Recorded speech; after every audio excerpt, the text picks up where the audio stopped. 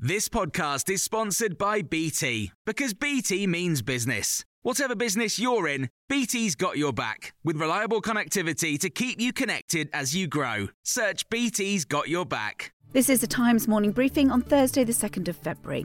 British Gas has suspended the use of court warrants to force-fit prepayment meters following claims it sent debt collectors to break into customers' homes and install them, even when they were known to be extremely vulnerable.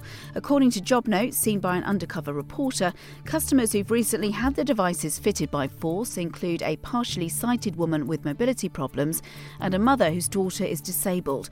Anyone on a prepayment meter who can't afford to top up has their heating cut off. Paul Morgan-Bentley is the head of investigations at The Times. They're enjoying it, some of them, and they're incentivised to do so. What I found when I was there was that you got bonus points as a debt collector if you fit one of these meters under a warrant. And you got more bonus if you did that than if you flagged a vulnerability and you walked away from the job. And yeah, it was a cultural thing. This wasn't one rogue agent. This was very much a practice that was going on throughout. Labour MP Darren Jones chairs the Business, Energy and Industrial Strategy Select Committee and says the practice is wholly unacceptable. These are people who are in desperate circumstances, who can't afford to keep their homes, that have illness and disability, and it seems the way they're being treated is not just wholly unacceptable, but a breach of British Gas's licence conditions in order to be able to operate as an energy supplier. Grant Shapps, the Business and Energy Secretary, has ordered an urgent meeting with British Gas. Meanwhile, from April, households in England and Wales will see the largest increase to their water bills in almost 20 years.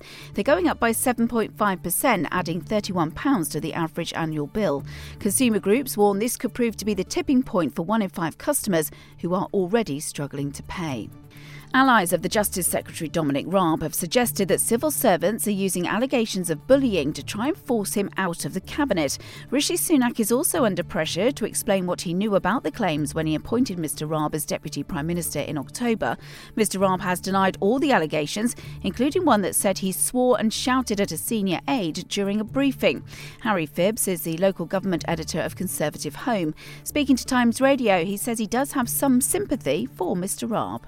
You've got budgets of billions of pounds. You've got very important decisions for people's livelihoods at stake. And if you say to a civil servant, look, I'm not happy with the work that's been done, or you gave me advice and that turned out to be wrong, I think it's understandable that there'll be strong feelings about it.